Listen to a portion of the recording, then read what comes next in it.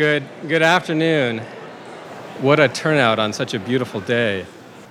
My name is Philip Munoz. I'm a professor of political science, and I serve as director of the Tocqueville program and also our Potenziani program in constitutional studies.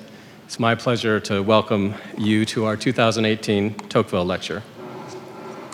The Tocqueville program for inquiry into religion and public life and the Potenziani program in constitutional studies seek to teach Notre Dame students the fundamental principles of political liberty, as well as to educate the broader public on matters of faith, freedom, and constitutional government. Given its dedication to matters of religion and public life, the Tocqueville program has a particular concern to explore the moral conditions of freedom, including how a liberal society can also be a virtuous society. The program in constitutional studies fulfills its mission by asking and attempting to answer enduring questions about the principles of constitutionalism and how a constitutional regime flourishes and also how they perish. And of course, the study of the American Constitution is central to what we do. Our 2018 Tocqueville lecture lies at the heart of both programs, and we're blessed today to have one of the nation's most important Catholic intellectuals with us. Before proceeding, though, a few words to acknowledge a few guests. The program in constitutional studies is called the Potenziani program in constitutional studies, and Mr. Potenziani and several members of his family have traveled from California to be with us today. Thank you for being here.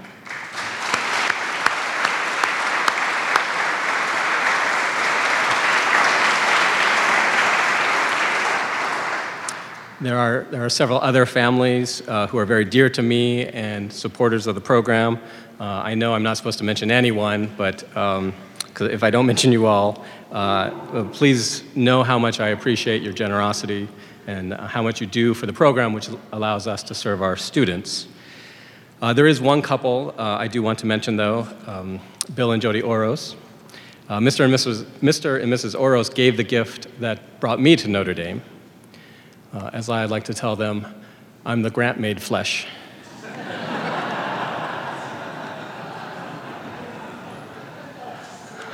I wouldn't be here without them, and they've given me a great blessing in life, so thank you, Bill and Jody.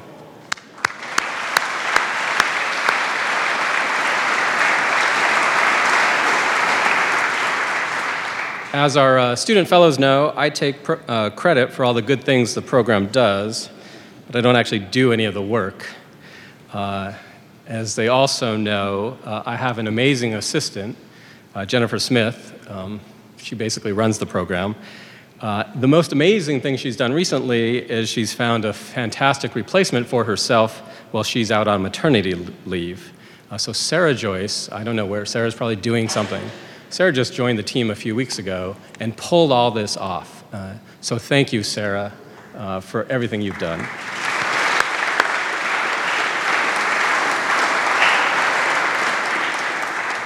The best part about the program is working with our student fellows. So Tocqueville fellows, why don't you stand up? I know some of you are already standing, but.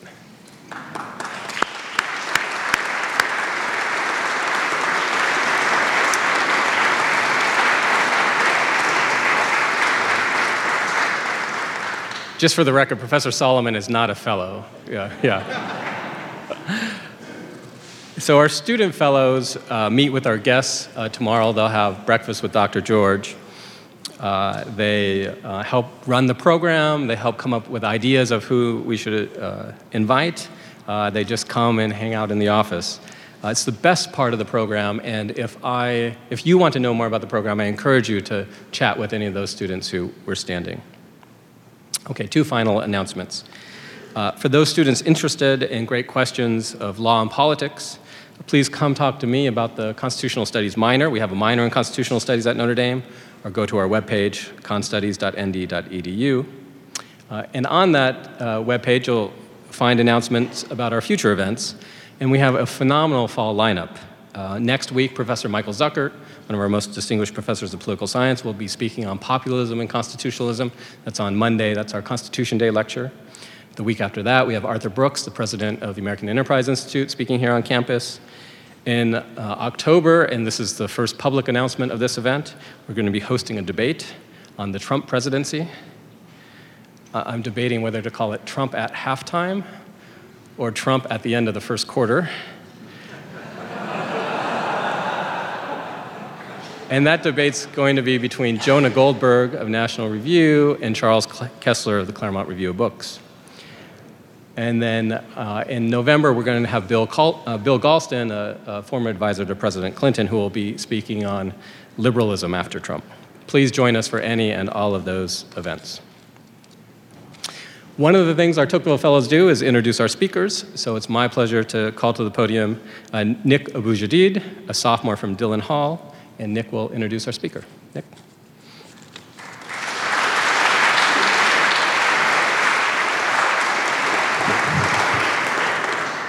Thank you, Professor Munoz. I'm honored to introduce our speaker today, Dr. Robert George. Currently the McCormick Professor of Jurisprudence at Princeton University, Professor George grew up in the mountains of Morgantown, West Virginia, and will be the first to tell you that while you can take the boy out of the mountains, you can't always take the mountains out of the boy. You'll find plenty of videos of him playing the banjo on YouTube and bluegrass music, all that stuff. Unfortunately, I'm not sure we'll be seeing much of that today, although who knows, maybe you have a surprise for us. What you can expect to witness this afternoon are the fruits of stellar intellectual formation. After completing his bachelor's at Swarthmore College, Professor George attained degrees from Harvard Law School and Harvard Divinity School, going on to complete his doctorate in philosophy at Oxford University under the tutelage of our very own John Finnis. Professor George joined the faculty of Princeton in 1985, and in 2000, he founded the James Madison Program of American Ideals and Institutions, which he still is director of today. Among many other impressive roles, George was presidential nominee to the U.S. Commission on Civil Rights, the Presidential Council on Bioethics, and the Commission of International Religious Freedom. Even the New York Times, in a rare yet welcome encounter with the truth, has deemed Professor George the most influential conservative thinker in the country. His influence in countless areas of American life, from the Supreme Court to the university campus, is unparalleled. Now, he might not remember this, but I had the pleasure of meeting Professor George a few summers ago. I was a senior in high school in the midst of my college search when a friend of mine recommended that I visit Princeton, and that if I got the chance that I should meet with a certain Robbie George. So I hopped on a train in New Jersey, walked on campus, and walked up to his office door at the Witherspoon Institute, knocked, and luckily enough, I found him and his close friend Luis Diaz inside. They welcomed me in, were genuinely excited about my adventure that was upcoming at university, and over the course of almost an hour and a half or two, gave me some of the best advice I've ever received. You can imagine how amazed I was. Here was one of the most important thinkers in America, a man who splits his time between presidents and Supreme Court justices, giving me, a mere prospective student, his time and advice. I left that office that day with a clear example of what it means to lead a life of generous character and serious vocation, and also with 5 new books to read. Though I think that advice was supposed to get me to end up at Princeton, and I apologize for failing on that front, that conversation doubtless had a transformative impact on my life and is the reason for a lot of what I am today and what I hope to become in the future. So now, 2 years removed from the day when Professor George generously welcomed me at Princeton, it is with deepest gratitude that I welcome him to Notre Dame. Professor George's lecture is titled Citizenship, Virtue, and the Constitution, Protecting Liberty and Preventing Tyranny. Please join me in welcoming Dr. Robert George.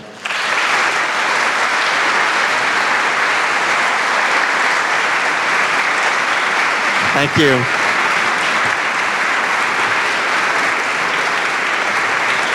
Thank you. Thank you so much, and a special thank you to you, Nick. But I want to say, after all I did for you, you came to Notre Dame rather than going to Princeton. You call that gratitude? But you're lucky to have young men just like that, young men and women who really are a bright future for this university and for our country.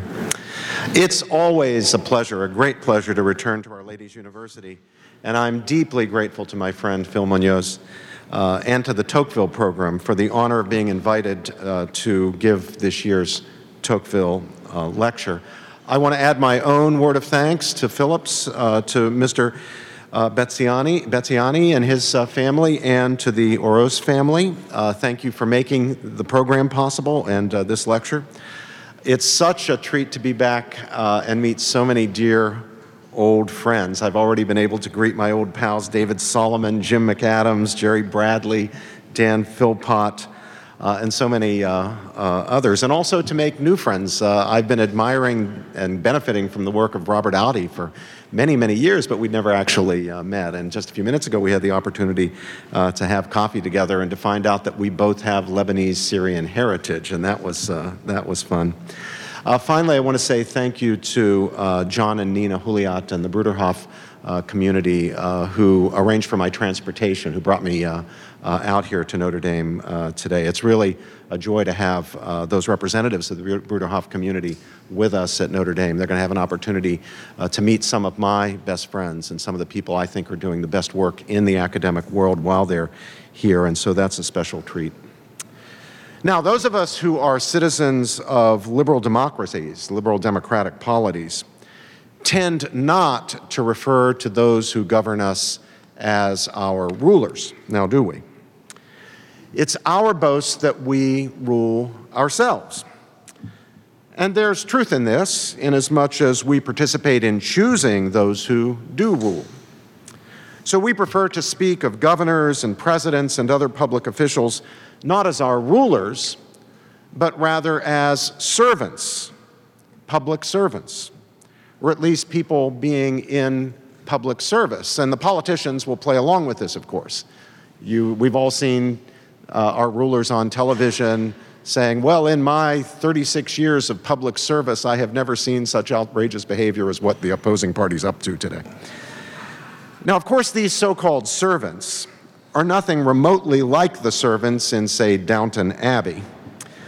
The extraordinary prestige and usually the trappings attaching to public office in just about all times and all places would by themselves be sufficient to distinguish, say, the mayor of South Bend or the governor of Indiana or the president of the United States, whether it's Bill Clinton or George W. Bush or Barack Obama or Donald Trump, from Carson the butler.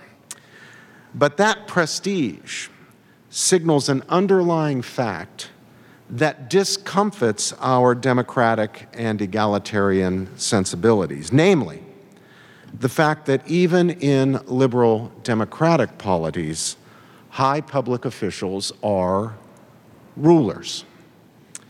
They make the rules. They enforce them. They change them. They resolve disputes about their meaning and applicability. To a very large extent, at the end of the day, what they say goes. Now, of course, our rulers rule not by dint of sheer power, the way the mafia might do in a territory over which it happens to have gained control, but rather our democratic rulers rule lawfully, and that's important. Constitutional rules specify public offices and settle procedures for filling them. Whether the Constitution exists in the form of a specific document, such as the Constitution of the United States or the Constitution of the Commonwealth of Massachusetts or Virginia, or in some other form, as in the United Kingdom, for example, or New Zealand, where you have an unwritten constitution. The Constitution, whether written or unwritten, constitutes, in a sense, the set of rules governing the rulers. Rules that both empower office holders to make and execute decisions of various sorts and limit the powers of those office holders. So though our rulers are indeed rulers, they are not absolute rulers. And again, that's obviously terribly important. Constitutional rules set the scope and thus the limits of their jurisdiction and authority. They are rulers who are subject to rules. Rules that they do not themselves make, though they make lots of other rules, and rules that they cannot themselves easily or purely on their own initiative revise or repeal. Amending the Constitution, just about any Constitution, is a process that requires more than just a dictate from a potentate. They rule, our rulers, in limited ways, and ordinarily for limited terms, which may or may not be indefinitely renewable at the pleasure of the voters. They rule by virtue of democratic processes by which they came to hold office. And they can be removed or significantly disempowered at the next election if the people are not happy with them. Still, for all that, they rule. Now, my point is not to hoot at the idea of government and those holding governmental office and controlling the levers of power as servants. I'm not laughing at that idea. On the contrary, I want in the end to defend the idea that rulers actually can be servants. I want to establish, however, that if these people we call public servants are indeed servants, our servants, they are servants in a very special sense, a sense that is compatible with them at the same time being rulers. They are people who serve us, these servants, by ruling. They serve us well by ruling well. If they rule badly, they serve us poorly. They disserve us. Now, there are, of course, lots of ways that rulers can disserve those whom they have the moral obligation to serve well by ruling well. Most obviously, there is incompetence. Then, of course, there is the all too familiar phenomenon of corruption. And at the extreme, there is tyranny. So what does it mean for the ruler truly to be a servant? What does it mean for someone holding public office and exercising public power to rule well? It means making and executing decisions for the sake, truly for the sake of the common good. Not the ruler's own good, not the good of the ruler's tribe or clan or party or group or in-group, but for the common good, the good of the political community. Such decisions will necessarily be compatible with the requirements of justice, and at the same time, they will embody justice.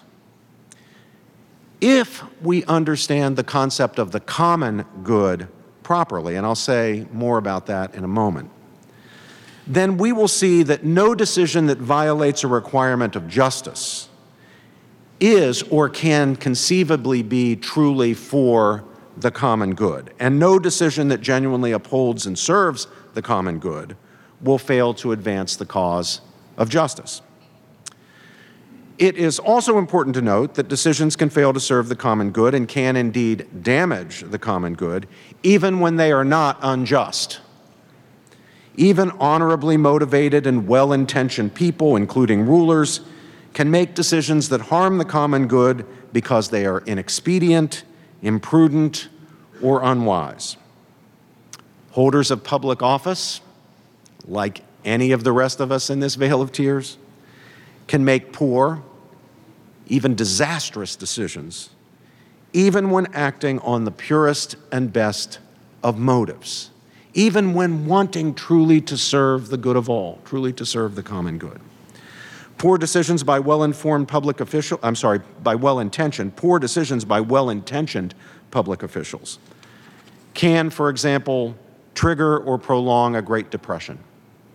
There's a big debate among historians as to whether the decisions made by the government in the wake of the crash of 1929 actually created the Great Depression, what became the Great Depression.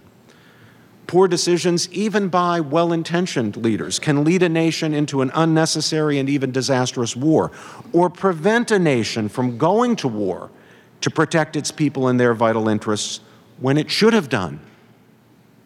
Poor decisions can go either way. Poor decisions, even by well-intentioned leaders, can undermine or weaken important cultural institutions, say the institutions of marriage and family life, and everything in a society that depends on the health and vibrancy of those institutions. It's worth adding here, of course, that reasonable people of goodwill can, and quite obviously do, often disagree about what the common good in fact requires and forbids, what is in truth just and unjust. Honorable people exercising public power can commit injustices, even grave injustices, while seeking in good faith to do justice and believing in good faith that they are doing it. Someone can make an unjust decision who could pass a lie detector test saying that he or she made that decision for the sake of advancing the cause of justice. Still, so just as not all violations of the common good are injustices, not all injustices are the result of ill will or malice or like vices. Still, all injustices, even if committed by officials who are sincerely trying to do the right thing, harm the common good. For justice is itself a common good. That is, it is a good that all of us have in common, the good of living in a just society. So justice is itself a common good, and also a central aspect of the common good of the political community. It is to the benefit of each and every citizen to live in a just social order, and harm to that order is therefore a loss for everyone, and not merely for the immediate and obvious victims of any particular injustice. Take, for example, our own sad and sordid history of racial injustice. The wrong done there, the harm done there, was not just to African American victims of Jim Crow policies like segregation. The harm was to everyone, because everyone has an interest. It's for the good of everyone to live in a just society. Indeed, injustices are a loss even for the ostensible beneficiaries of injustices, and indeed even for the perpetrators of those injustices, though naturally true evildoers don't see it that way. They'll miss the fact that they too are harmed by the injustices that they commit. Corruption of character narrows their vision of the good, which is why they can't see the harm to themselves, blinding them to the profound respects in which wrongdoing harms what is in truth their interest, as much as it is anyone else's, in living in a just society. Now, the common good requires that there be rulers and that they actually rule. There's a non-option, and that non-option is anarchy, not having anyone in charge. Now, I suppose if you have a very simple and small society, you can hold New England town meetings and you don't need public office holders. You know, in very, very simple situation, you could have that. But not in complex societies, certainly not in societies like ours. There need to be rulers. It's not a bad thing that there are rulers. It's not a bad thing that there are people who have power. That power can be abused, yes. Sometimes it will be abused, yes. But the common good itself requires that there be people in charge. And to grasp this is to begin to see the sense in which good rulers truly are also servants. Members of societies, especially complex modern societies, face a range, sometimes a vast range, of challenges and opportunities requiring both means to ends and persons to persons coordination, including in the cases of complex societies, coordination problems presented by the large number and the complexity of other coordination problems. Since such problems cannot, as a practical matter, be addressed and resolved by unanimity or by holding a New England town meeting, authority, political authority, is required. Institutions will have to be created, and they'll have to be maintained, and persons will need to be installed in the offices of those institutions to make the choices and the decisions that must be made and to do the things that need to be done for the sake of protecting public health, safety, and morals, upholding the rights and dignity of individuals, families, and non-governmental entities of various descriptions, and advancing the overall common good. By coordination problems, just to give you a simple example, I mean things like, and this is a very simple example, traffic regulations. We need them. If we don't have traffic regulations, we'll have chaos on the roads, even with the most well-intentioned, saintly people in the world. If we don't have those coordination norms, stop sign here, red light there, you drive on the left rather than the right, or the right rather than the left, it doesn't matter which, but somebody's got to stipulate one or the other to coordinate our behavior so that we can transport ourselves safely, we can transport goods without terrible traffic jams and other problems on the highways. And of course, that's just one very simple example of the many that we could cite of coordination problems that require authority for their resolution. And this would indeed be true even in a society of perfect saints where no one ever sought more than his fair share from the common stock, no one ever violated the rights of others or deliberately acted in any manner that was contrary to the common good.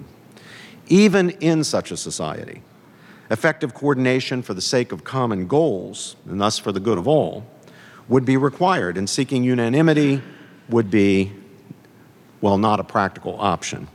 So authority would indeed be required, and that means persons exercising authority. In other words, rulers who rule.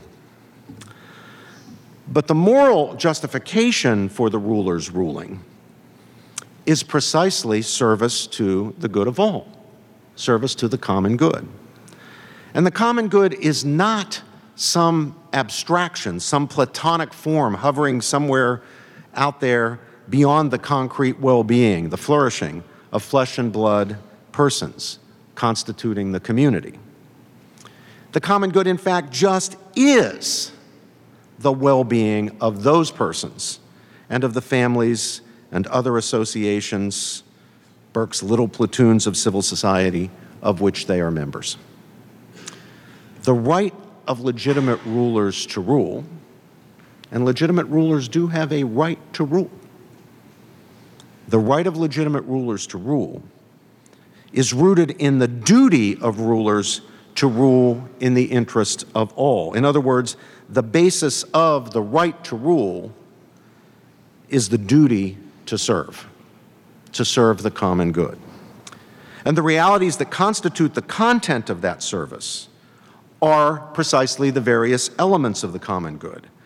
By doing what is for the common good, and by avoiding doing anything that harms the common good, rulers fulfill their obligations to the people over whom they exercise authority, thus serving the interests of those people, serving their welfare, their flourishing. In a word, serving them, or better, serving us.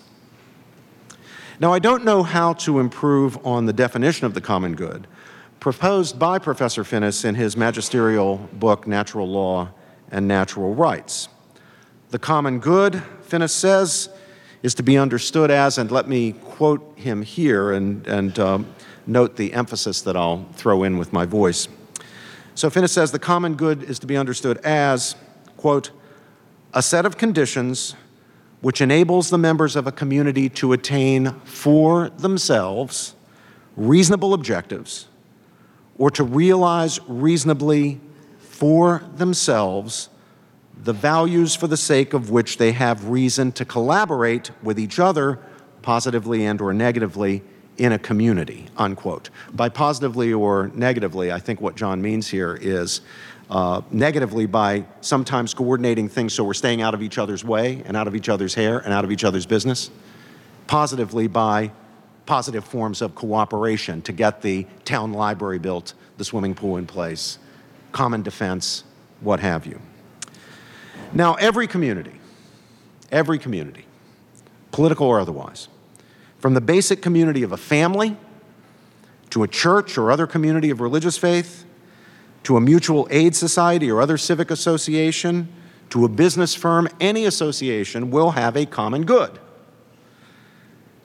That is, will have the reasons for the sake of which we collaborate, coordinate our behavior. The common good of some communities is fundamentally an intrinsic good rather than an instrumental good. That's true, for example, of the community of the family. Although families serve many valuable and some indispensable instrumental purposes, the point of the family is certainly not exhausted by those purposes, nor do they define what the family is. The most fundamental point of being a member of the family is simply being a member of the family, enjoying the intrinsic benefit of being part of that distinctive network of mutual obligation, care, love, and support.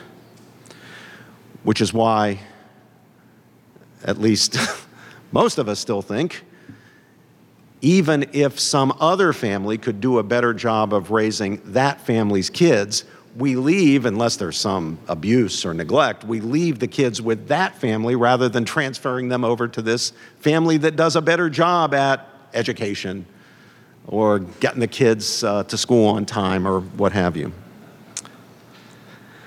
Now, the same is true, at least in Christian and Jewish thought.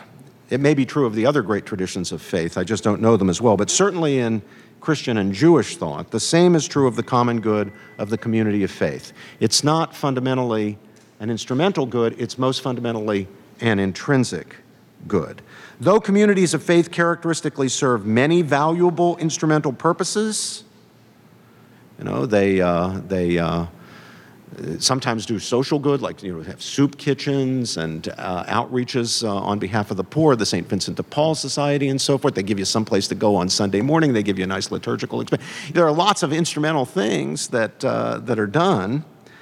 Those are not what's fundamental about the community of faith. It's not the most fundamental purpose of Israel or the church. Rather, the most fundamental purpose of Israel or the church is to be the people of God. That's what it means to be a believing Jew, a devout Christian. Things are obviously different, though, when it comes to, say, business firms. Business firms, and this is not in any way to denigrate business firms. We're not ranking things here. Although if you want to do that, we can do that later. But business firms differ in the nature of their common good from, let's say, the family or the church, because fundamentally, the purposes of the business firm are instrumental. The common good of the business firm is fundamentally an instrumental good. Now, although there are ordinarily many opportunities for the principals and employees of companies to realize intrinsic or basic human goods, including goods that are fundamentally social, such as the good of friendship, in their collaboration in pursuit of the firm's objectives, those objectives are the ends to which the firm and the cooperation of those working in it and for it are means. When we organize Truman and Smith, haberdashers and hatters, when we do that, we don't do it in order to be haberdashers and hatters. That's not the fundamental reason. Like, being in the family is the reason for being in the family. Being part of the people of God is the reason for being the church or being Israel. You're trying to make good products, sell them at a profit, do a business. Now, it's great if you treat your customers fairly. That's intrinsically good. That you cooperate with each other in a friendly manner. You go to each other's kids' weddings and recitals, you take an interest in each other. All that, of course, there are plenty of opportunities in all of human affairs for the realization of intrinsic goods. But you've got an instrumental purpose in forming the business firm. And once that instrumental purpose is no longer there, no longer relevant, you dissolve the firm. Now, I hope you still stay friends and you stay in touch and you go to each other's kids' marriages and their recitals and so forth, but the reason for the firm's existence is no longer there. Now, of course, you can see where this is headed, straight to the question of, okay, so what about the good of the political community? Is it fundamentally instrumental, like a business firm, or intrinsic, like the family, or the church, or Israel? Now, there is in what the late Sir Isaiah Berlin referred to as the central tradition of Western thought about morality, including political morality, a powerful current of belief that the common good of political society is in fact an intrinsic good. This seems clearly to have been the view of Aristotle, and many self-identified Thomists are firmly convinced that it was the view of Aristotle's greatest interpreter and expositor, St. Thomas Aquinas. Professor Finnis, however, argues that the common good of political society, though, to quote Aristotle, great and godlike in its range and importance, is nevertheless fundamentally an instrumental, not an intrinsic good.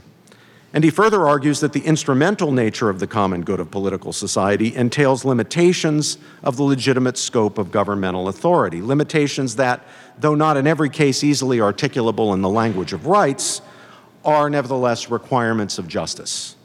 The state should stick to its basic instrumental purposes. Now, although I have a difference at the margins with Professor Finnis, who, along with Professor Raz, Joseph Raz, was my graduate supervisor, on the question of just what those limits are, and in particular, how those limits, whether those limits exclude in principle certain forms of paternalism, such as moral paternalism. I agree that the common good of political society is fundamentally an instrumental good, and that this entails some moral limits on justified governmental power. The way we've come to think of these limits is in terms of what is usually called the doctrine of subsidiarity. And this is a sound doctrine, though the label has now been appropriated by some people who, for whatever reason, want to use the word without actually signing on to the doctrine. I see this all the time in debates in Europe, in which the term subsidiarity is tossed around without anybody seeming to have much of an idea of what it actually means. They know it's a good thing. So you want it on its side, or you want to say that you're on its side, but sometimes it seems to be used to justify the opposite of what subsidiarity is really all about. Without implying bad faith on anyone's part, it does seem to me that this amounts to an abuse, and it destabilizes the word's meaning in a way that may eventually render it useless. You know how language works. After a while, we might have to come up with another word if this keeps up. Still, we have no better word for it at the moment, so let's just be clear in our own minds about what the doctrine actually does hold. 87 years ago, Pope Pius XI, in the encyclical letter Quadragesimo Anno, explained the basic idea, and let me now quote Pius XI. Just as it is wrong to withdraw from the individual and commit to a group what private initiative and effort can accomplish, so too it is wrong for a larger and higher association to arrogate to itself functions which can be performed efficiently by smaller and lower associations. This is a fixed, unchanged, and most weighty principle of moral philosophy. Of its very nature, the true aim of all social activity should be to help members of a social body and never to absorb or destroy them, unquote. That is what subsidiarity is all about. And it is indeed a principle of justice, something that we owe. Now, this principle of justice and the common good reflects a particular understanding of the nature and content of human flourishing. And here's what that understanding is. Flourishing consists in doing things, in activity, in the realization of valuable ends, human goods, by acting. It does not consist just in getting things or having desirable or pleasant experiences, which you might have on Bob Nozick's experience machine, or by taking enough, whatever the latest Darvon it used to be, whatever the Valium, or having things done for you that you could just as well do for yourself, getting the benefit not only of the things, but of the doing, the activity. The good, in other words, as Aristotle taught, consists in activity. Human goods are realized by acting. One participates in them, thus enriching one's life and even ennobling oneself as one exercises and fulfills one's natural human capacities. For example, one's capacities for friendship, for intellectual knowledge, for critical aesthetic appreciation, for the development of skills, whether in chess or ballet or, what's that game you play here, football, or anything like that. And so the common good is, as Finnis remarked, best conceived, do you remember the definition I quoted, as a set of conditions. As a set of conditions. But of course we must ask, conditions for what? Well, let's recall Professor Finnis's definition. Conditions for enabling members of a community to attain for themselves reasonable objectives, or to realize reasonably for themselves the values for the sake of which they have reason to collaborate together in a community. The common good is, in this sense, in other words, facilitative. Its elements are what enable people to do things individually and in cooperation with others in civil society, the doing of which is to a significant degree constituting of their all-round or integral flourishing. Under favoring conditions, people can more fully and more successfully carry out reasonable projects, pursue reasonable objectives, and thus participate in human values, including some values that are inherently social, inasmuch as they fulfill persons in respective capacities for non-instrumental forms of interpersonal communion, that are indeed constitutive of their well-being and fulfillment. When we understand the human good correctly, we understand human goods as constitutive of human flourishing. We flourish by the realization of those goods through our acting. The goods are not mere means to, for example, the creation of pleasant psychological states. Why do we want to be friends? Want to be a friend, want to have a friend, to enter into that unique, wonderful form of relationship that is friendship, where we're not just using each other, where we're really willing the good of the other for the sake of the other, each friend willing the good of the friend for the sake of the friend. Why do we want that? Not because it might be the means for inducing a pleasant psychological state. We want that for its own sake. And that's our recognition that that activity, that reality, is what's constitutive or an aspect of our all-round or integral fulfillment. Properly understood, then, the common good requires, as a matter of justice, limited government. Subsidiarity requires that for sure.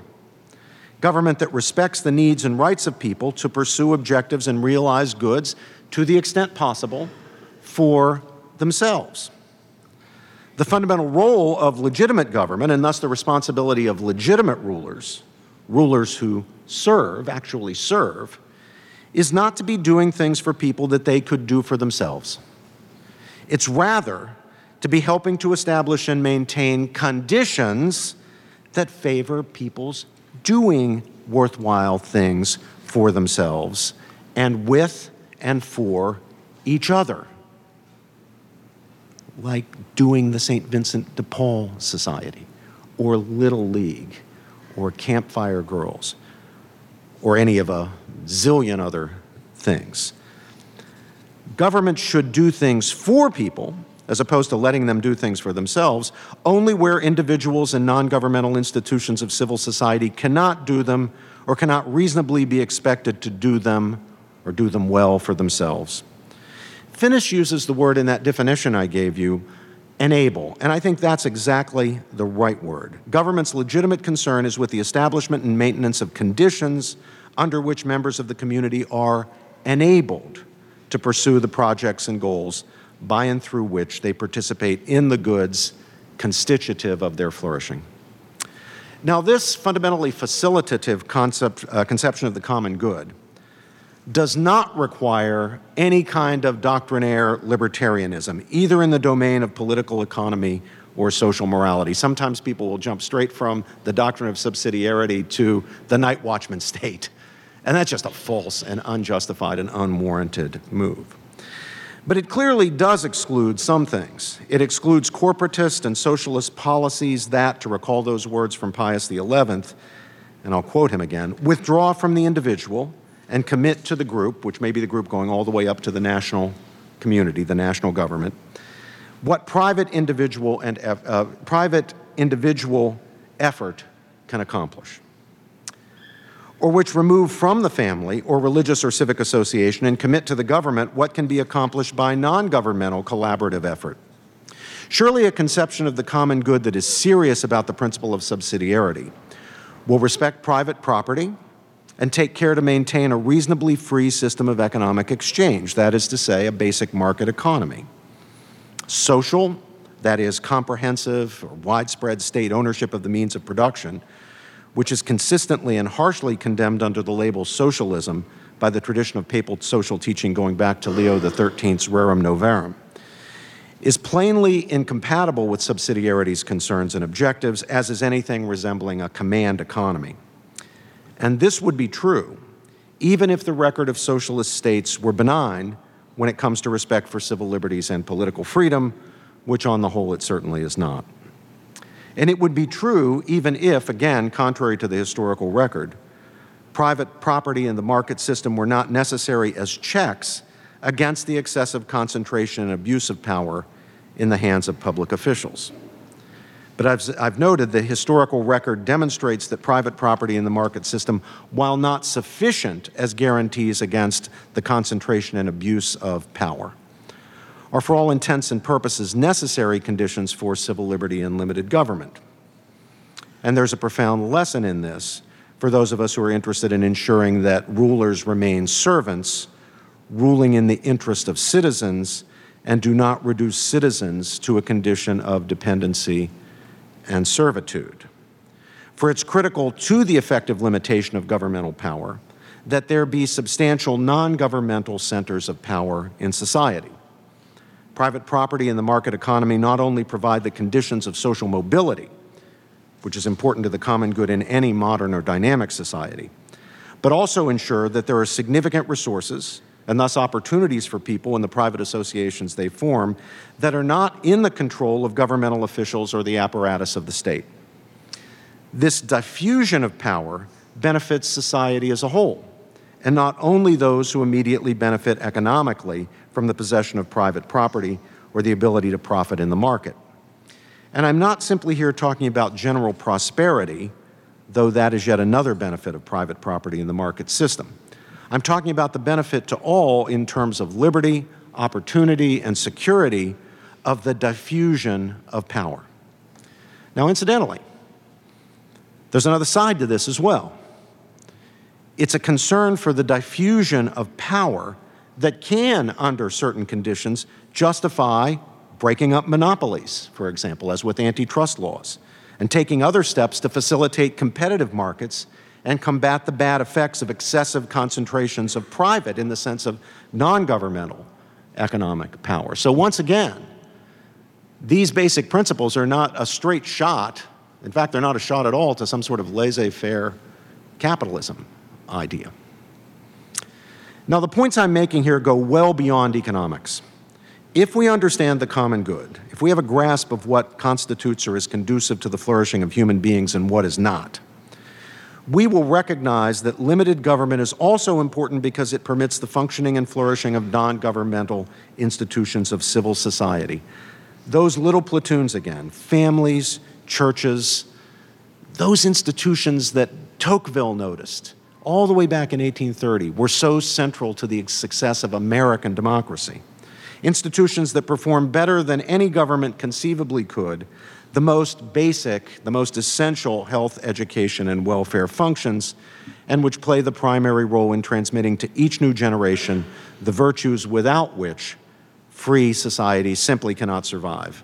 That is, stuff like basic honesty, integrity, self-restraint, concern for others and respect for their rights and dignity, civic-mindedness, and the like. Governmental institutions can do a lot of good things. Markets and economic firms can do lots of great things. Legal systems can do lots of great things. But there's one thing none of them can do: bring up kids to be decent, basically, nobody's perfect, but basically honorable, trustworthy, hardworking individuals, people with integrity, people who can be citizens in a free society. That requires non-governmental institutions, beginning with the family, assisted by religious communities, civic associations of every type. These non-governmental authority structures represent another crucial way in which power is properly diffused and not concentrated in the hands of the state and its officials. They can play their role only when government is limited by the principle of subsidiarity. For unlimited government always usurps the authority of those institutions of civil society, beginning with the family, and destroys their autonomy, usually recruiting or commandeering them into being state functionary organs. And where these institutions play their proper role, They themselves help to create conditions in which the ideal of limited government is much more likely to be realized and preserved, and its benefits enjoyed by the whole of the people. Now, I'm going to return again just in a few minutes to the institutions of civil society, but now let me shift to a discussion of the question of constitutional structural constraints on the power of government, these formal constraints. So far, I've been talking about informal ones. Historically, political theorists have focused on the need for constitutional, institutional, structural constraints as the most obvious and important way to ensure that governmental power remains limited and that rulers serve the people and don't become tyrants. And I myself think that constraints of this nature are important in this cause, though I will eventually get round to saying that they are likely to be effective only when they are part of a larger picture in which they are supported by and in turn support other features of social life that help to keep government within its proper bounds for the sake of the common good. So as important as these constitutional structural constraints are, I want to warn today against placing too great an emphasis on them. And my reason for that is there's a danger, if we do that we will ignore other essential features. Now, this puts me in a somewhat unusual position, or a position unlike the one I'm usually in. Usually I'm in front of a classroom of my Princeton undergraduates in constitutional interpretation or my course on civil liberties, and I'm trying to show them just how important constitutional structural constraints on power are. I'm going to take it for granted that you think that, pretty much. And I'm going to talk about some other things that are necessary if those constitutional structural constraints are going to be worth the paper they're printed on. Now, the Constitution of the United States, in its famous Madisonian system, establishes a set of structural constraints on the power of the central government, the national government, what we call the federal government. More than 200 years of experience with the system gives us a pretty good perspective on both its strengths and its limitations. The major structural constraints are these. One, the doctrine of the general government as a government of delegated and enumerated and therefore limited powers. That comes as a surprise to most of my students, but that's the theory of the Constitution. Two, the dual sovereignty of the general government and the states, with the states functioning as governments of general jurisdiction, exercising generalized police powers, a kind of plenary authority, limited under the national Constitution only by specific prohibitions or grants of power to the general government in a federal union. Three, the separation of legislative, executive, and judicial powers within the national government, creating a so-called system of checks and balances that limits the power of any one branch and, at least it's hoped, improves the quality of government by making the legislative and policy-making processes more challenging, slower, and more deliberative. And then four, the practice nowhere expressly authorized in the text of the Constitution, but lay that aside for now, the practice of constitutional judicial review by the federal courts. Now, I often ask my students at the beginning of my undergraduate course on civil liberties, how did the framers of our Constitution, the founders of the American Republic, seek to preserve liberty and prevent tyranny by this Constitution? Now, it's a testament, alas, to the poor quality of much of our civic education that almost none of my students at the beginning can answer this question correctly. Nor, I suspect, could the editors of any of our major newspapers or other opinion-shaping elites. The typical answer, whether in a classroom or in a newspaper editorial, goes something like this. Well, I can tell you how the framers of the Constitution sought to protect liberty and prevent tyranny. They attached to the Constitution a Bill of Rights to protect the individual and minorities against the tyranny of the majority. And they vested the power to enforce those rights in the hands of judges who serve for life and are not subject to election or recall. They cannot be removed from office except on impeachment for serious misconduct and are therefore able to protect people's fundamental rights without fear of political retaliation. That's the standard answer. That's how the Constitution was designed to protect liberty and prevent tyranny. Now, this is about as wrong as you can get. But it's widely believed, and as I say, not just by freshman university students.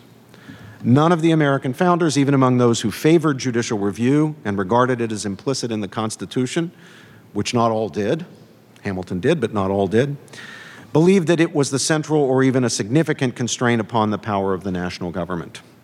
Nor did they believe that the enforcement of the Bill of Rights guarantees by courts could be an important way of protecting liberty. The Federalists, in the original sense of those who supported the proposed Constitution, generally actually opposed a Bill of Rights. This includes Hamilton, by the way, and originally Madison, because they feared it would actually undermine what they regarded as the main structural constraints protecting freedom and preventing tyranny, namely, one, the conception and public understanding of the general government not as a government of general jurisdiction, but as a government of delegated and enumerated and therefore limited powers, and two, the division of powers between the national government and the states in a system of dual sovereignty. When political necessity forced the Federalists to yield to demands for a Bill of Rights in the form of the first 8 amendments to the Constitution, they took care to add 2 more amendments, the 9th and the 10th, designed to reinforce the delegated powers doctrine and the federalism principles that they feared would be obscured or weakened by the inclusion of a Bill of Rights. Now, as for the way judicial review has functioned as a structural constraint in American history, suffice it to say that the practice has given legal and political philosopher Jeremy Waldron, a fierce critic of judicial review, plenty of ammunition in making his case around the world against permitting judges to invalidate legislation on constitutional grounds.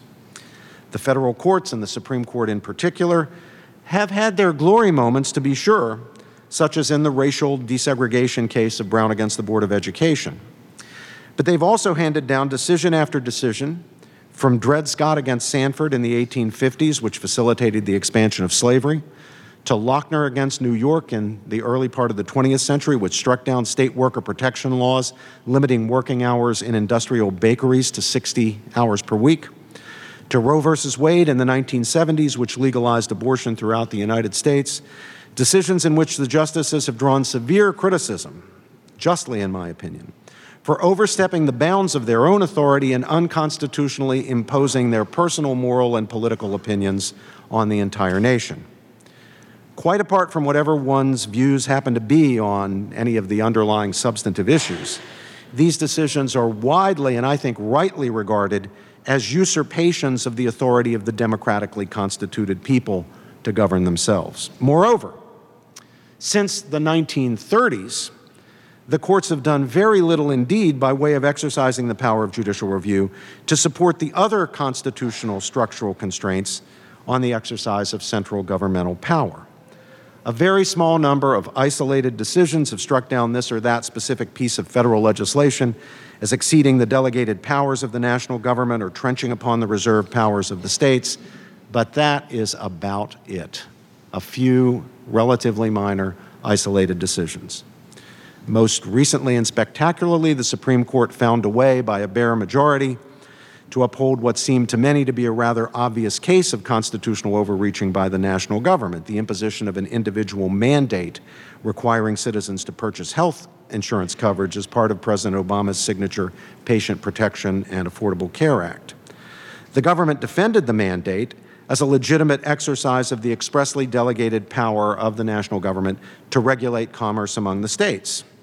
The trouble, of course, is that on its face, the mandate does not regulate commerce at all. It seems, at least, to force people into commerce, a particular kind of commerce, on pain of a financial penalty.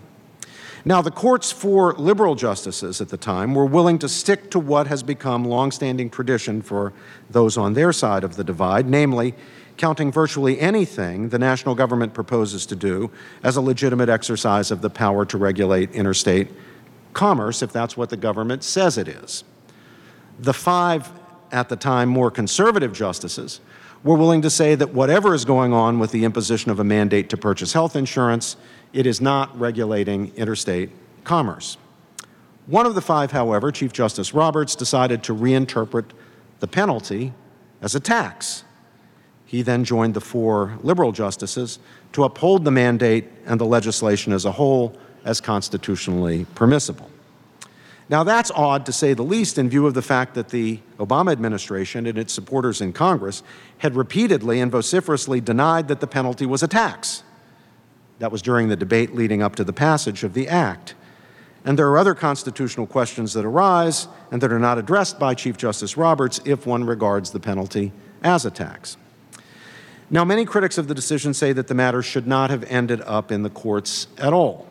Congress itself and the President, they say, should have recognized and honored the fact that the Constitution does not empower the national government to impose a mandate on the people to purchase products, including health care coverage.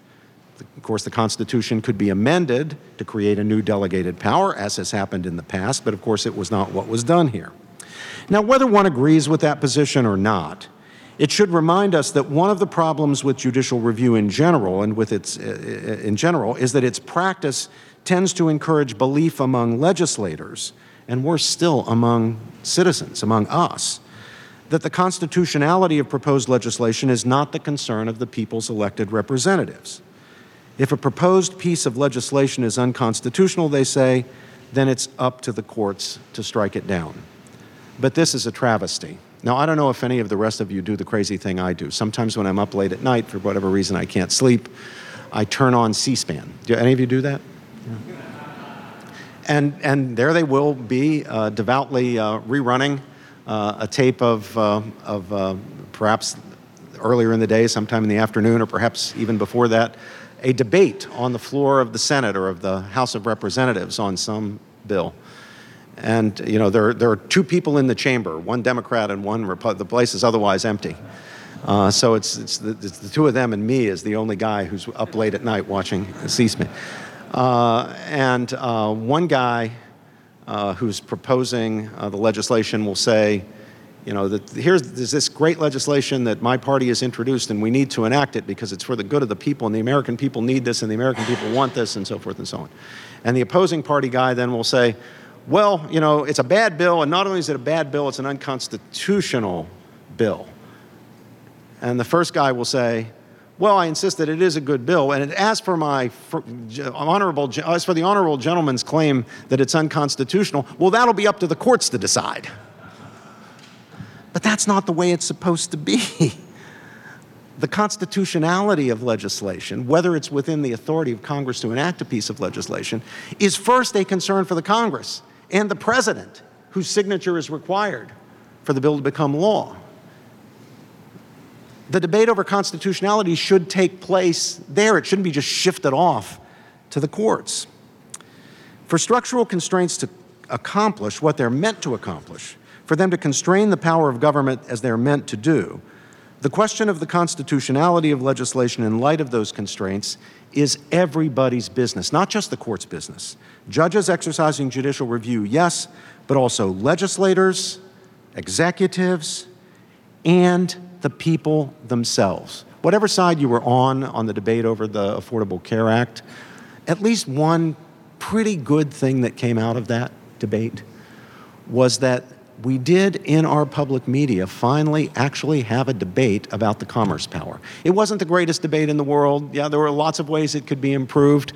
But for a people that were unaccustomed to having those debates for many decades, it was a kind of promising sign. And I would certainly like to see more of that.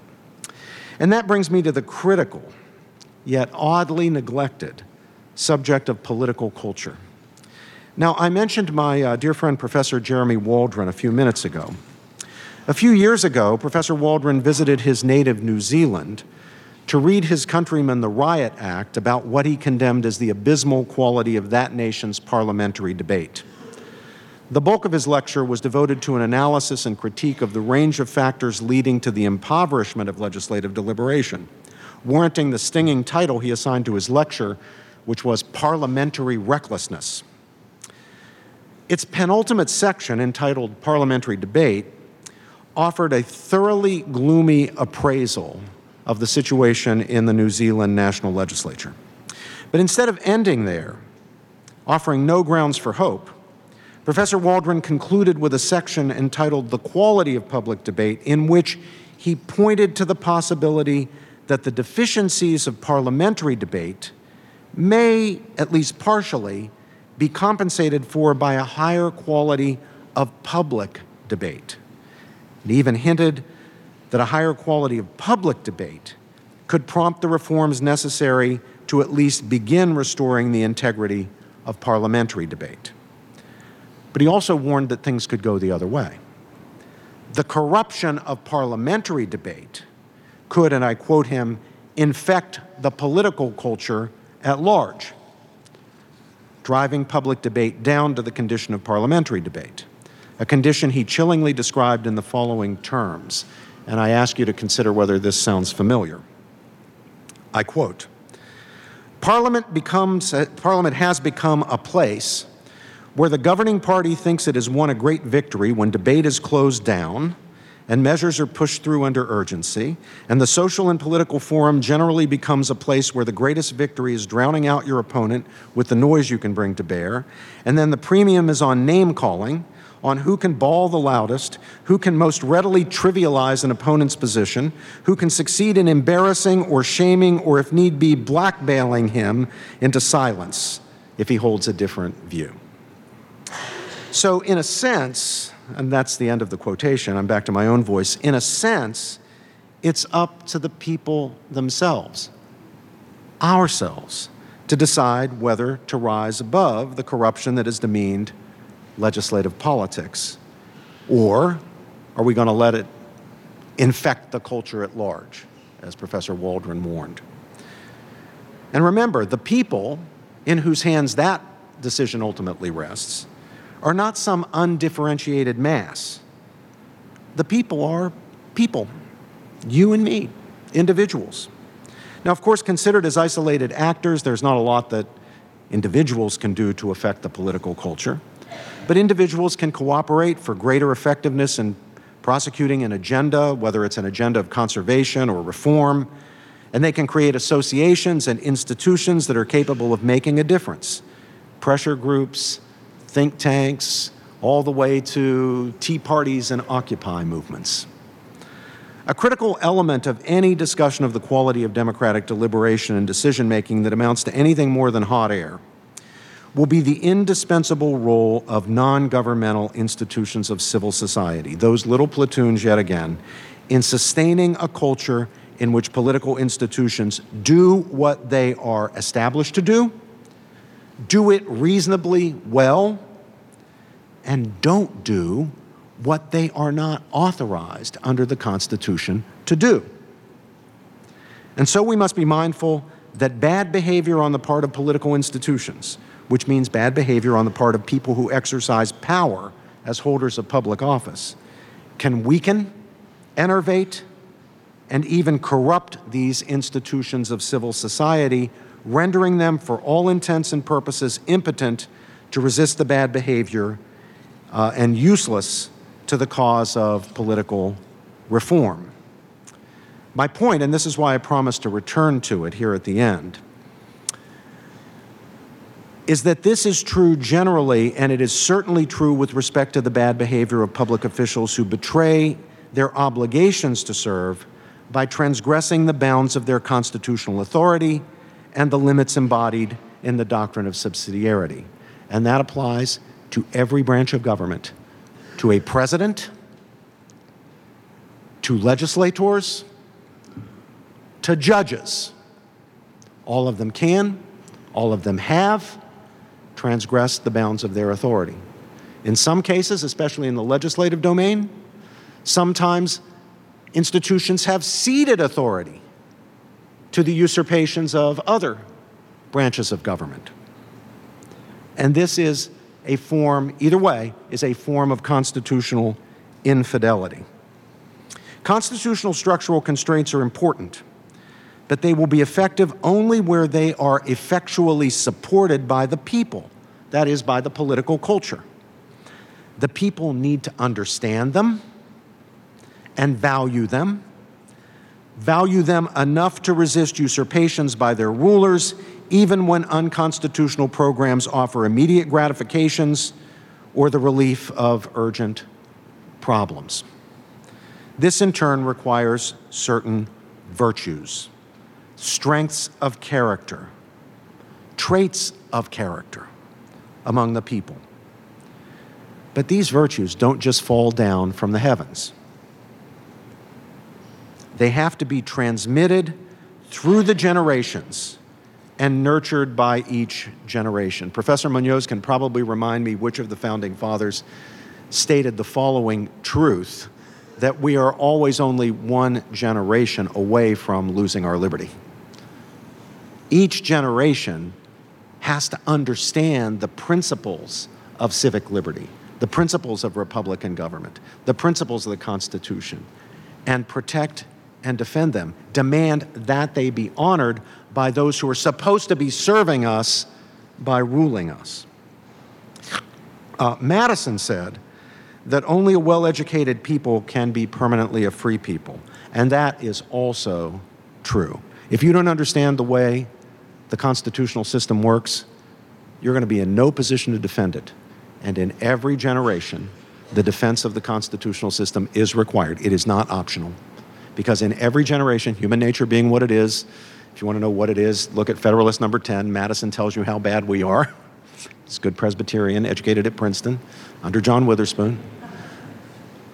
Given the nature of human beings, if we do not understand, if the generation coming up behind us and behind them doesn't understand how the constitutional system works to prevent tyranny and protect liberty, they're not going to be able to defend it, and there will be rulers who will transgress constitutional norms right and left to advance their own agendas, to feather their own nests, to get ahead politically, you name it. And this points to the fact that even the best constitutional structures, and ours are very good. I mean, I'm willing to go to the mat to defend our Constitution. A lot of people think our Constitution is an out-of-date 18th century relic of no real relevance to us today. I think that's completely wrong, and I've held you too long already, so I won't go into that. But I mean, I'm prepared to defend it. But even as a defender of it, I have to say, even the best Constitution, even the best structural constraints on governmental power really aren't worth the paper they're printed on if the people do not understand them, value them, and have the will to resist the blandishments of those offering something tempting in return for giving them up or letting violations of them occur without swift and certain political retaliation. And that's going to be needed whether a president is a Democrat or a Republican, whether a judge was appointed by a Democrat or by a Republican. This is not a problem of party. This is a problem of human nature. And it can only be dealt with by education, commitment, virtue.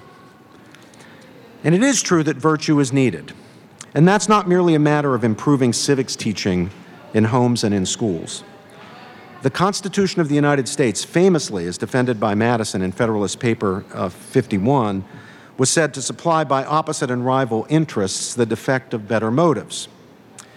Now, he made this point immediately after observing that the first task of government is to control the governed, and the second is to control itself.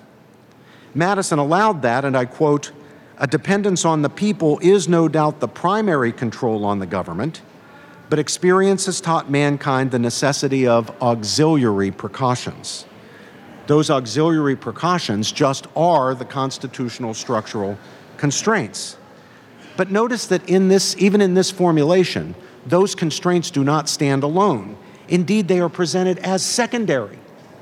The primary protection for liberty is a healthy and vibrant political culture, a dependence on the people, as Madison said, to keep their rulers in line. So if you don't take my word for it, take the word of the very architect of the Constitution, James Madison. He knew that his Constitution would not go of itself, that it could not survive and accomplish its mission absent virtue in the people. And that brings us back to the question of virtue. John Adams understood as well as anyone the general theory of the Constitution. He was the ablest scholar and political theorist of the founding generation. A lot of people believe that was Jefferson. It was not. It was Adams. And he certainly got the point about supplying the defect of better motives by constitutional structural constraints.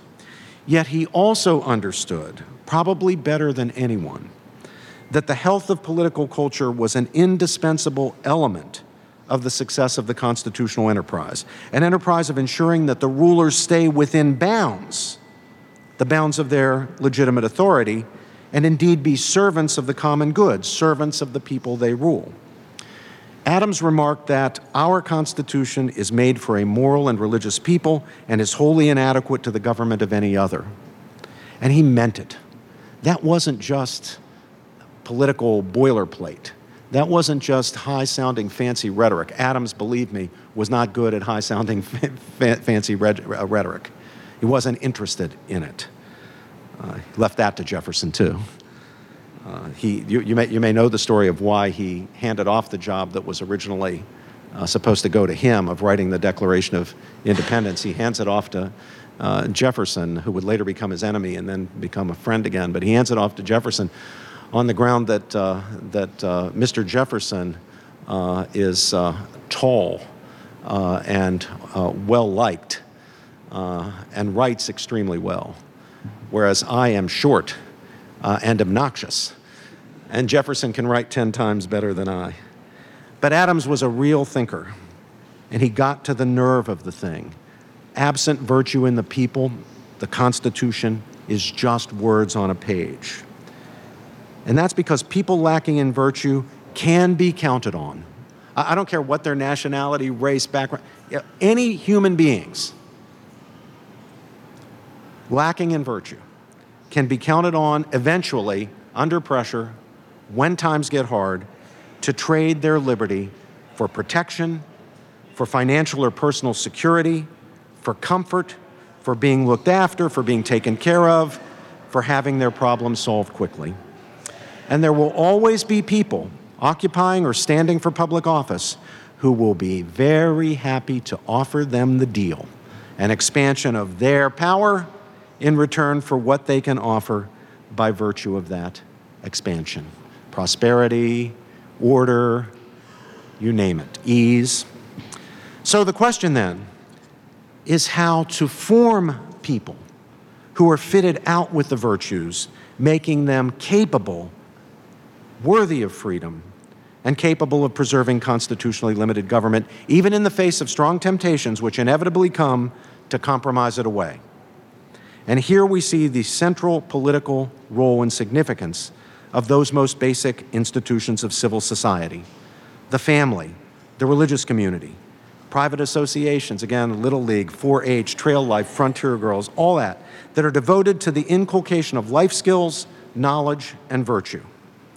Private, often religiously based educational institutions, from classical Christian schools and parochial schools and Trinity School to Notre Dame University, often religious, often private.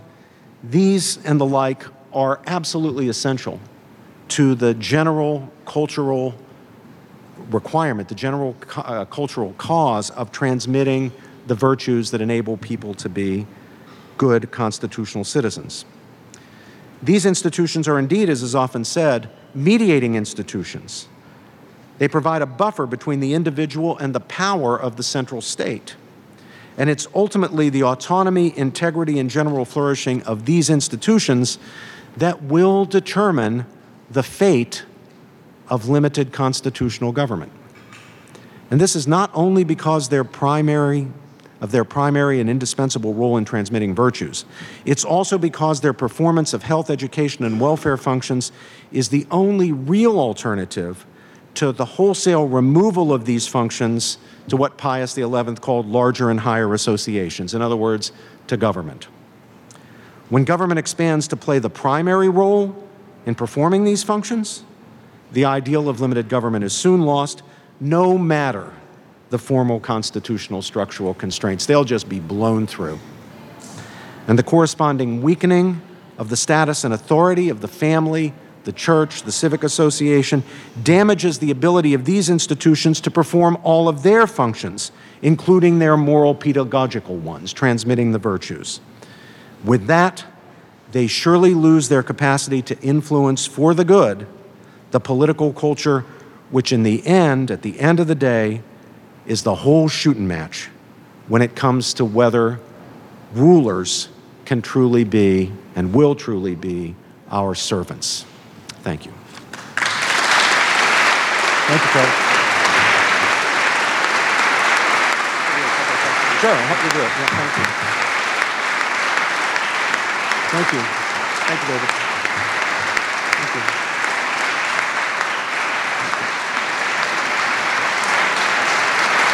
Thank you. I appreciate that very much. Thank you, and thank you for your exemplary patience. I realize that was a very long lecture. We have time for just a few questions. We have a tradition here at the program, which is we always ask our undergraduate students to ask one of our first questions. And I know we have a couple classes here, Professor Abbey, Professor Whiteley's class, my own class. So we have the students from one of those classes or... We got a student here.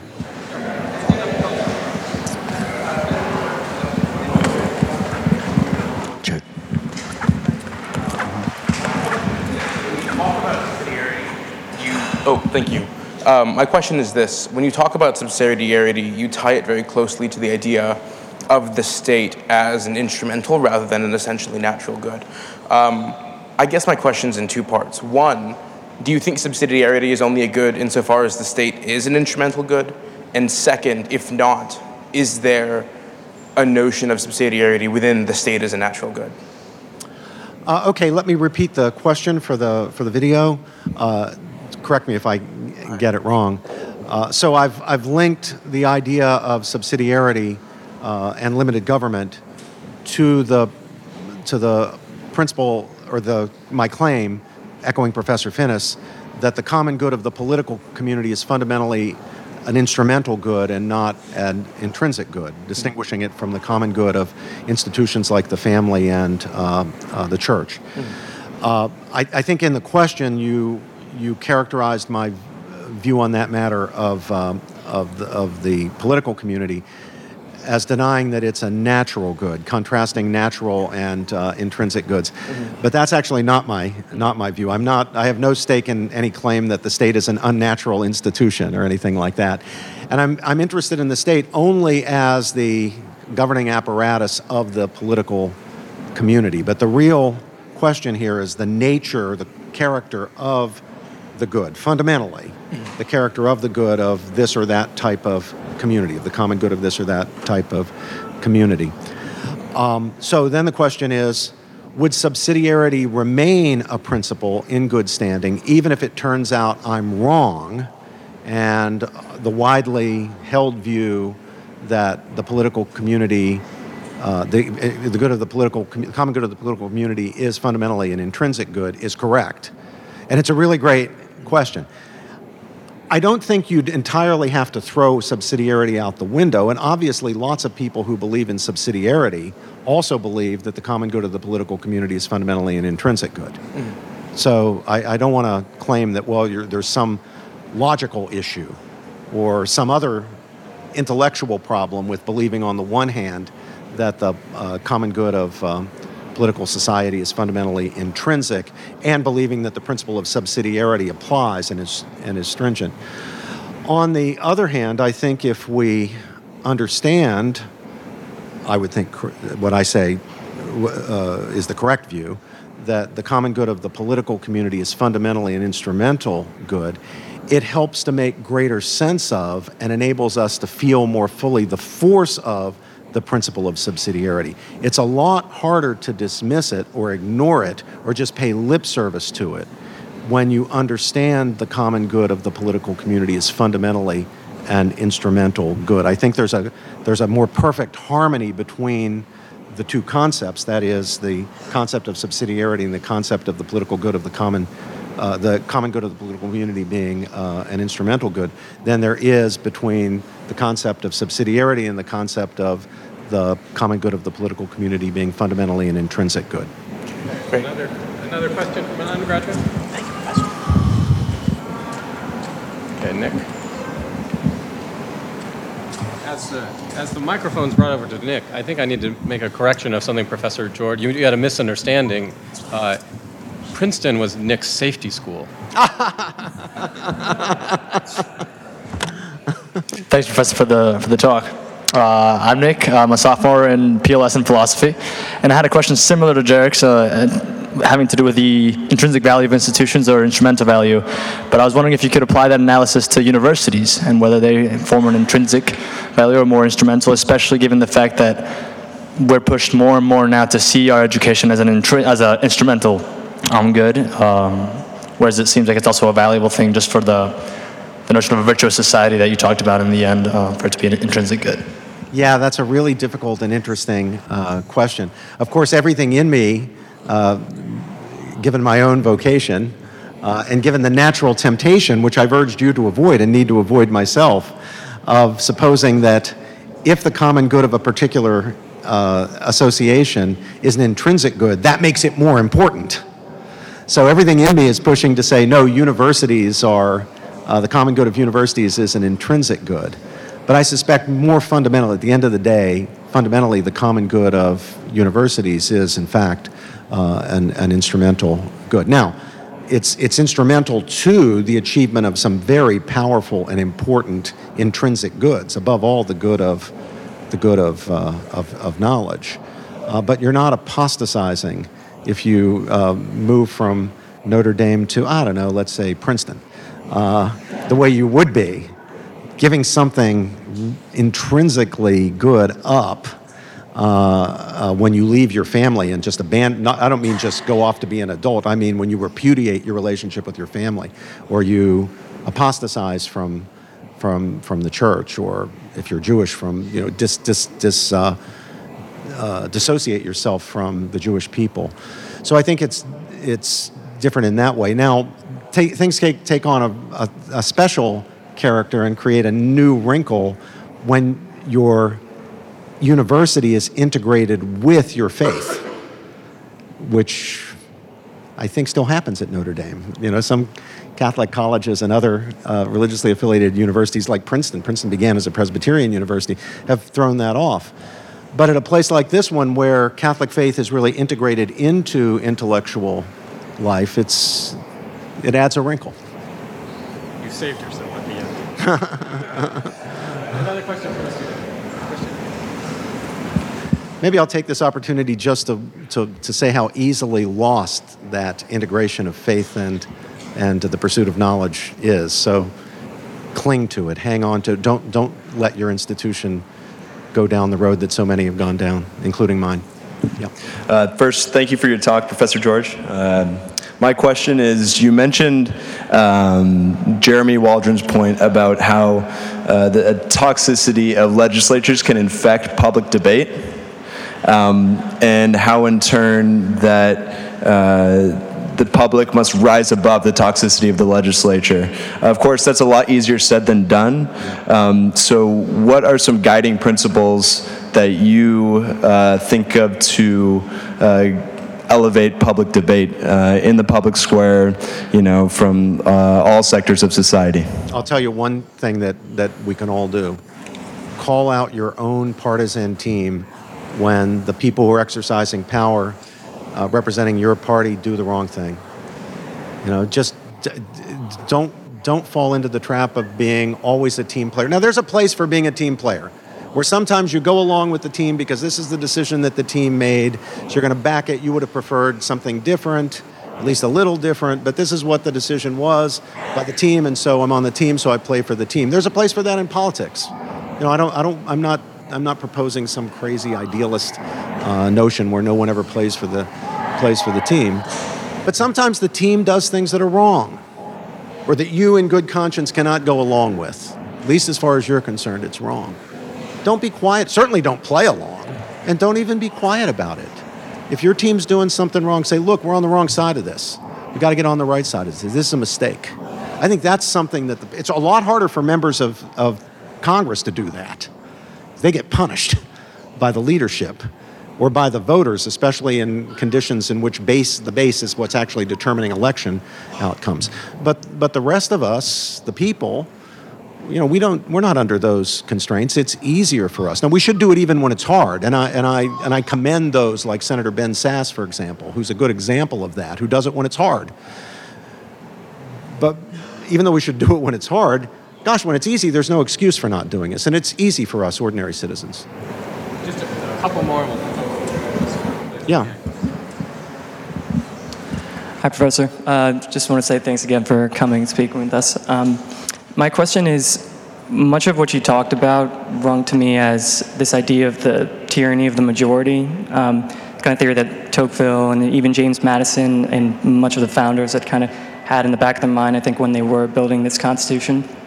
So my question is, because the founders had a sense of this tyranny of the majority, and because we could say that as a result of Obama and Trump's presidencies, tribalism is kind of an ideal that has become very apparent in our politics. Do you think the Constitution that the founders built itself can still remedy and combat these issues, or has democracy and the Constitution itself been chipped away so much that it will now be interpreted in a way that it's based less on a fair process, but more on a process that builds for necessity? As my mother or my wife would attest, I'm incredibly stubborn. So I refuse to give up on this Constitution. I just refuse. Now I realize that we have never been faithful to it. Never perfectly, not even close to perfectly faithful to it. From the very earliest time of our republic, there's the sin of slavery, constitutional infidelity when it came to racial injustice. We've had a lot of constitutional infidelity.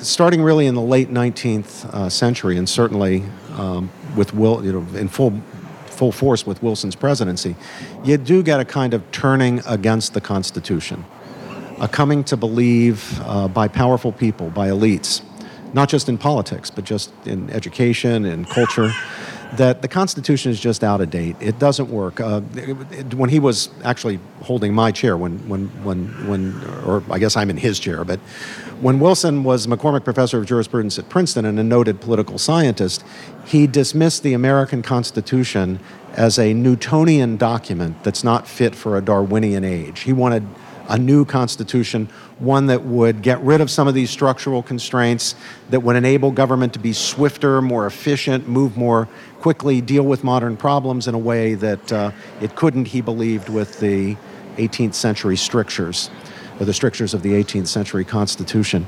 I think there is eternal wisdom in the Madisonian system. Our founders feared mass democracy. They disfavored, not only did they not favor, they disfavored the term democracy. They wanted strong democratic elements in the Republican system, but they favored the term Republican over democracy because they were worried about that tyranny, that democratic tyranny, and they were worried about demagoguery. And remember, demagoguery comes in different forms. It comes in a rough, coarse form, and it also comes in a very smooth form.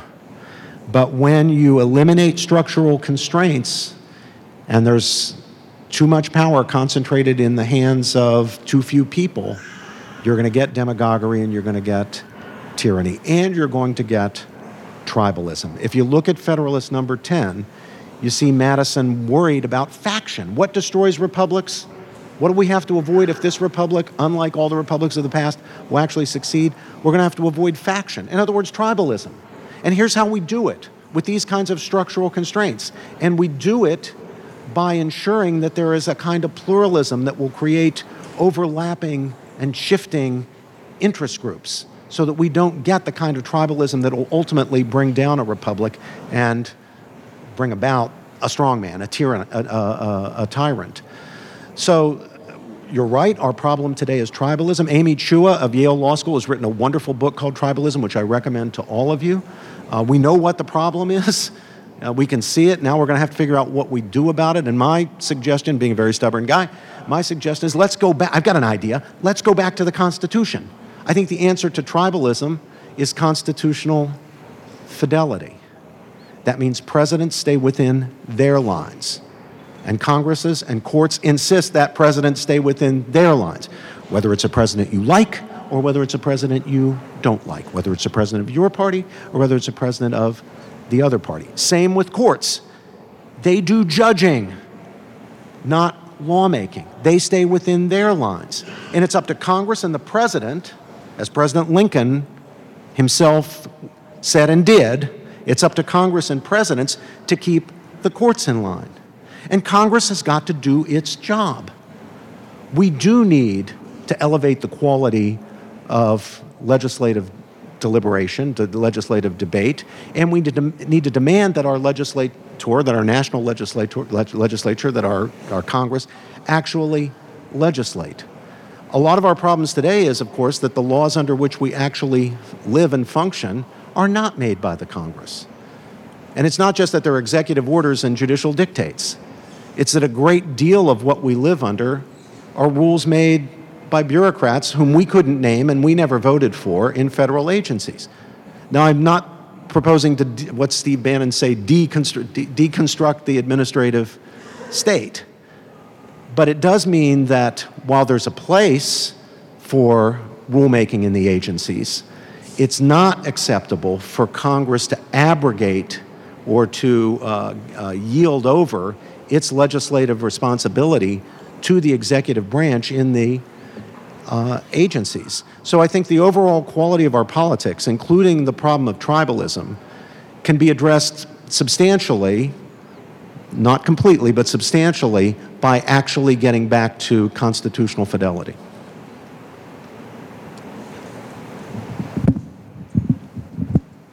The themes of today's lecture, the common good, subsidiarity, enumerated rights, that's what we do in the Constitutional Studies program. We've created a program where we try to educate about the Constitution because we educate for liberty. And I cannot think of a better lecture to explain what we're all about than Dr. George's. Please join me in thanking Dr. Robbie George.